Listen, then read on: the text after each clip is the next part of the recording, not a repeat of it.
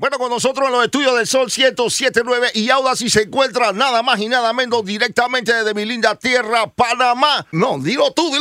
Makano. Makano, ¿cuáles son tus redes sociales para que la gente te pueda encontrar? ¿Qué estás haciendo? ¿Dónde estás? Claro que sí, mi Instagram, Makano507, Makano con K, está verificado en el Facebook, Makano Oficial, y en el TikTok, Makano Oficial también. Ya lo escucharon alto y claro. Bueno, gracias por la visita, gracias por la oportunidad que nos da, hermano, para atenderte nosotros aquí en los estudios. Ya una leyenda de, ¿cómo le llamamos en Panamá? Romantic Style, era cuando salió ese género. Claro que sí. Bueno, yo grabé mi primera canción en el año 1999, pero mi canción llega a salir en el 2000. Que fue fue en el Da Cruz. Mira, hasta yo me confundo, loco, del tiempo que ha pasado. Fue en el Da Cruz 2, ¿te acuerdas de Yair Fusá? Toda esta gente, sí. DJ Alvin, DJ Delano. Bueno, ellos hicieron una producción que se llamaba Da Cruz. Ahí, el Da Cruz 2 fue donde yo estreno mi primera canción, Deja de Fingir, en el año 1999. Y en el 2001 grabo en las propias. De ahí no grabé en el 2000 y en el 2001 grabé en las propias, imagínate. Estamos hablando que en el 99, ¿cuántos años tenía Makano? No puedo decir eso, hermano. Te estaba joven, no está bien. Porque... yo estaba peladito, yo tenía como 10 y algo. Ya cruzaba la calle. Ya cruzaba la calle solo cuando, en el 99. 10 y algo, sí. Ya, ¿cómo es la vida, hermano? ¿Cómo es la vida? Pasó el tiempo, hermano, y bueno, sigo grabando en diferentes producciones que se hacían en Panamá, tú sabes. En ese tiempo, pues no existía nada de esto de las plataformas digitales. Todo era orgánico y comienzo a grabar en diferentes producciones que se hicieron como Poison, Propia, Ghetto, y fue donde la música de nosotros se fue dando a conocer en Centroamérica, ¿no? Claro. Salvador, Costa Rica, Guatemala, y por ahí comienza todo. En Panamá habían obviamente, pues, a lo que le llamaban el famoso reggae en español. Eran exponentes. O sea, muy pocos los que tenían la parte del amor y todo eso, así como Renato, como el mismo Nando Boom y todo eso, pero igual eran géneros que eran como bastante hardcore, así jamaiquino, ¿verdad? Pero exacto. El género del reggae en español panameño realmente era así como bastante agresivo, bastante, tú sabes, con bastante fuerza, candela. Entonces empezó a salir una camada de artistas que básicamente como que se abrieron. En Panamá le decimos la demencia, la pochela y la loquera, ¿tú me entiendes? Ajá, correcto. Entonces empezaron a cantar cosas románticas, y un tiempo le llamaron al movimiento como Romantic Style. Salieron una camada de varios exponentes, correcto. Pero sales tú, Makano, salió Flex, sí. Creo que estaba... Eddie Lover. Salió Eddie Lover también. Estaba Almirante. Almirante grabó inclusive mucho antes que yo. Exactamente. Sí, entonces, sí. Esa camada en esa camada de cantantes salió Flex, se pegó duro fuera de Panamá. Exacto. Pero entonces, Makano, yo estoy acá ya viviendo en los Estados Unidos y yo escucho gente hablarme de Makano. Okay. Y yo le digo a la gente, ¿y ustedes qué saben de Makano? Porque, ¿qué pasa? Yo trabajo muchos años aquí en la radio y obviamente, pues, la música acá es diferente, cómo se mueve la música, cómo suenan en la radio la música. Y yo le decía a la gente, ¿ustedes cómo saben de Makano? O sea, ¿cómo la gente me dice? No, porque el género underground de Panamá que está pegado. Yo digo, pero ¿dónde lo escuchan? Claro. ¿Cómo la gente escuchaba?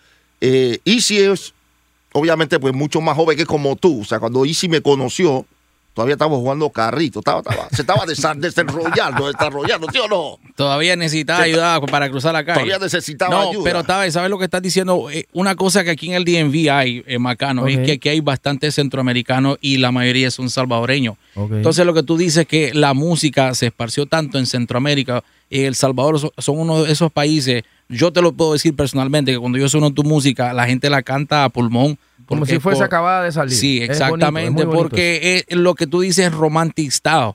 Ahora, ¿tú crees que el romantic style, como antes, puede existir todavía? Porque ahora ya el reggaetón ya ha cambiado diferente, ahora es un flow diferente. ¿Qué opinas tú de lo que es romantic style ahora a antes? Bueno, yo siento de que la música romantic style se vivía de una manera diferente. Nosotros pues componíamos cosas que nos sucedían, eran sentimientos reales. Pienso que también hoy en día se puede hacer, pero ¿qué sucede?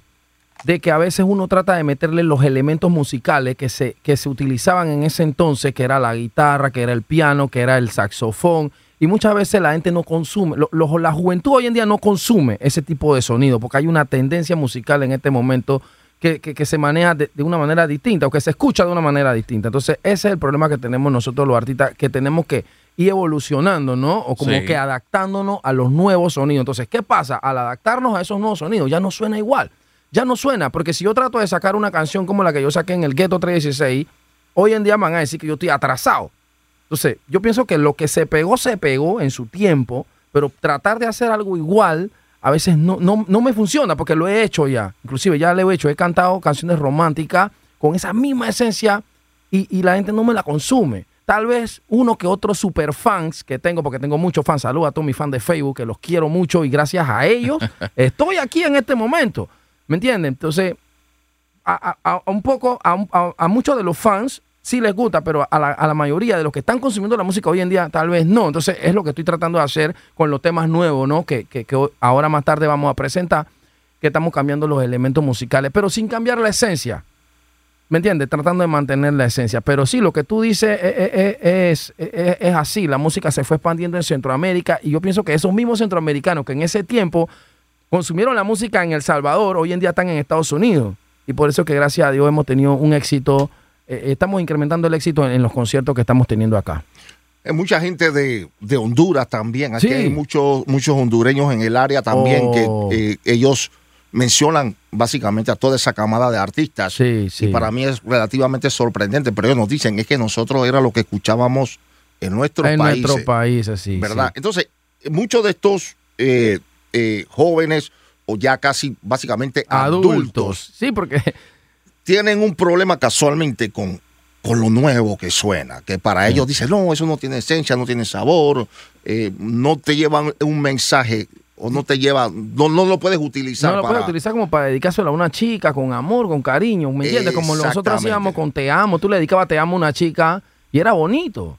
Tú le dedicabas, por lo menos si ella te dejó, tú le dedicabas, no mira lo que está poniendo el DJ, Traicionera. Es que allá donde yo voy, espérate, que yo te tenía una pregunta. Un día llego a la emisora y me dice, no, que estamos escuchando las canciones nuevas, ¿no? Que van a sonar en la emisora. Y ponen esa canción, ¿no? Dije, no, que esta es una bachata, no sé qué. Este es un artista que se llama Makano. Yo, espérate, ¿un artista que se llama qué?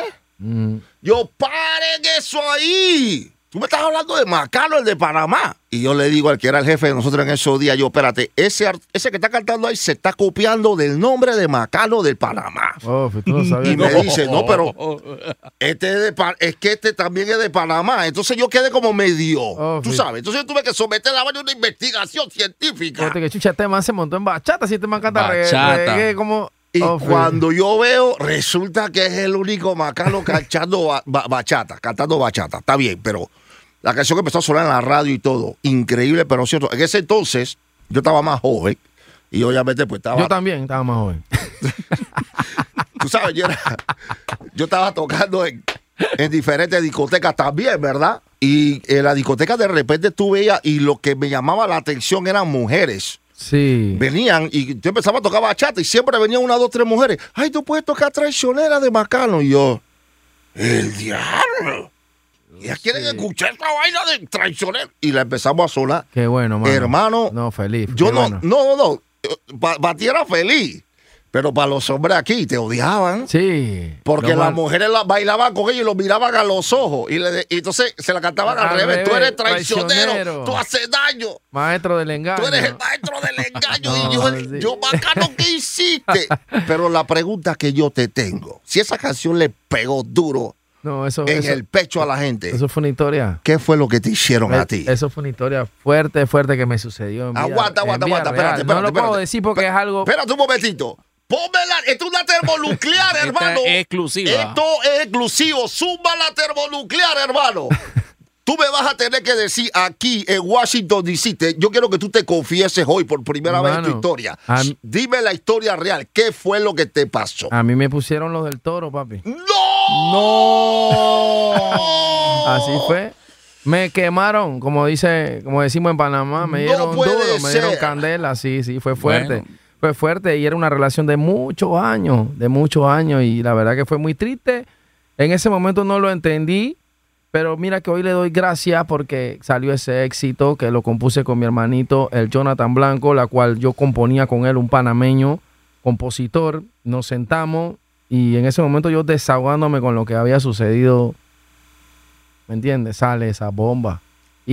Pero qué bonito, ¿no? Que hoy en día esa canción, en diferentes países que he tenido la oportunidad de cantarla, la gente se ha identificado con ella y es una canción que sigue sonando a pesar del tiempo que tiene, como tú lo dijiste. Hemos hablado de muchos éxitos macanos, pero ¿qué es lo que está cocinando ahora Makano? Espérate, es que tú quieres... Espérate, déjalo, él viendo al hombre hablar de Traicionera, yo lo veo ya que, ay, eso me trae recuerdos. Dame 30 segundos, señor director, de terminar con Traicionera. Es que no suelta la Traicionera. Aquí nosotros tenemos una tienda que se llama Home Depot. Ajá. En Panamá, que ya me enteré que es el mismo dueño, hay una tienda que se llama Dewey Center. Ah, sí. Y te lo digo para que él entienda que es Dewey Center en Panamá, es como Home Depot aquí. Ok.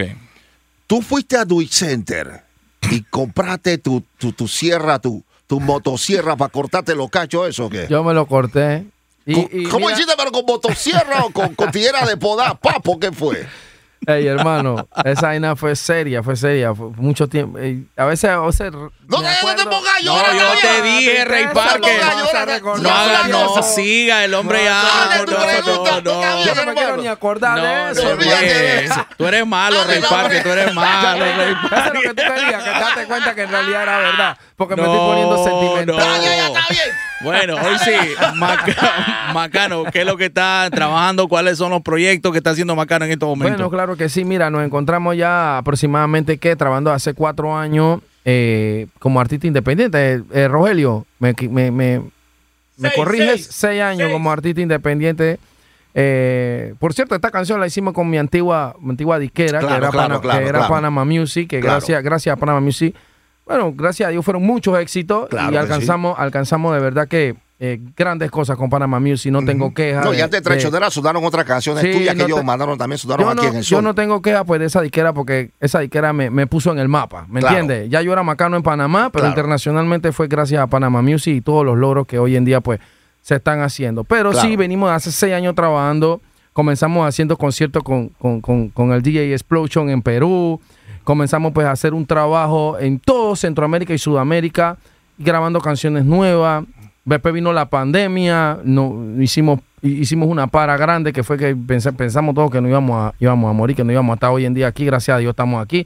Y hemos seguido sacando canciones con nuestros amigos de La Trinidad. Es un grupo de compositores del Perú. Claro. Jóvenes, más jóvenes que yo, que se dedican a hacer música. Tuvimos la oportunidad de conocerlos en Perú en una ocasión cuando hice una colaboración con un artista muy reconocido allá que se llama Eric Helera, que es un actor. Y bueno, la verdad que hay tela para cortar porque hay muchas cosas que contar, hermano. Hicimos esa canción que se llama Vaso Lleno. La canción tuvo mucho éxito en Perú, la cual le dimos la vuelta a Perú haciendo presentaciones. Y bueno, todavía hasta el sol de hoy seguimos trabajando canciones con ellos. Y hoy en día estamos promocionando un tema que se llama Parchecito. Parchecito, una canción, una palabra que yo sé que tú sabes que es un parche, ¿no? Claro que sí. Bueno, claro que sí. Pues entonces es una exclusiva, la vas a escuchar por primera vez aquí en el DMV y la vamos a sonar en este momento, pero que nos cante un pedacito Makano antes de que suene la canción. Para aquellas personas que quieren saber qué es lo que está haciendo Makano en el área, dale tus redes sociales para que la gente te vaya a buscar y te sigan y te vayan a ver, hermano. Makano 507, mi Instagram, Makano con K 507. Ahí también van a poder encontrar todas las presentaciones que tenemos acá en los Estados Unidos en estas 2 semanas que vamos a estar por acá. Así que es importante. ¿Puedo cantar el pedacito de la canción o ya? No, hoy sí, Rey Parker que quiere, no sé qué lo quiere, especialmente con lo de la Traicionera. Correcta, brother, tú sabes cómo es.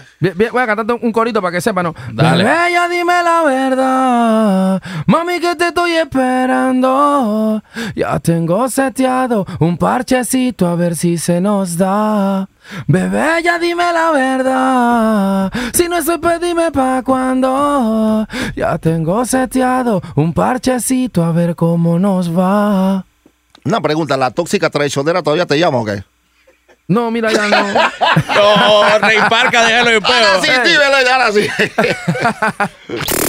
De lunes a viernes, comenzando a las 3 de la tarde. Ray Parker, DJ Easy. Solo por el Sol 107.9. ¡Te veo!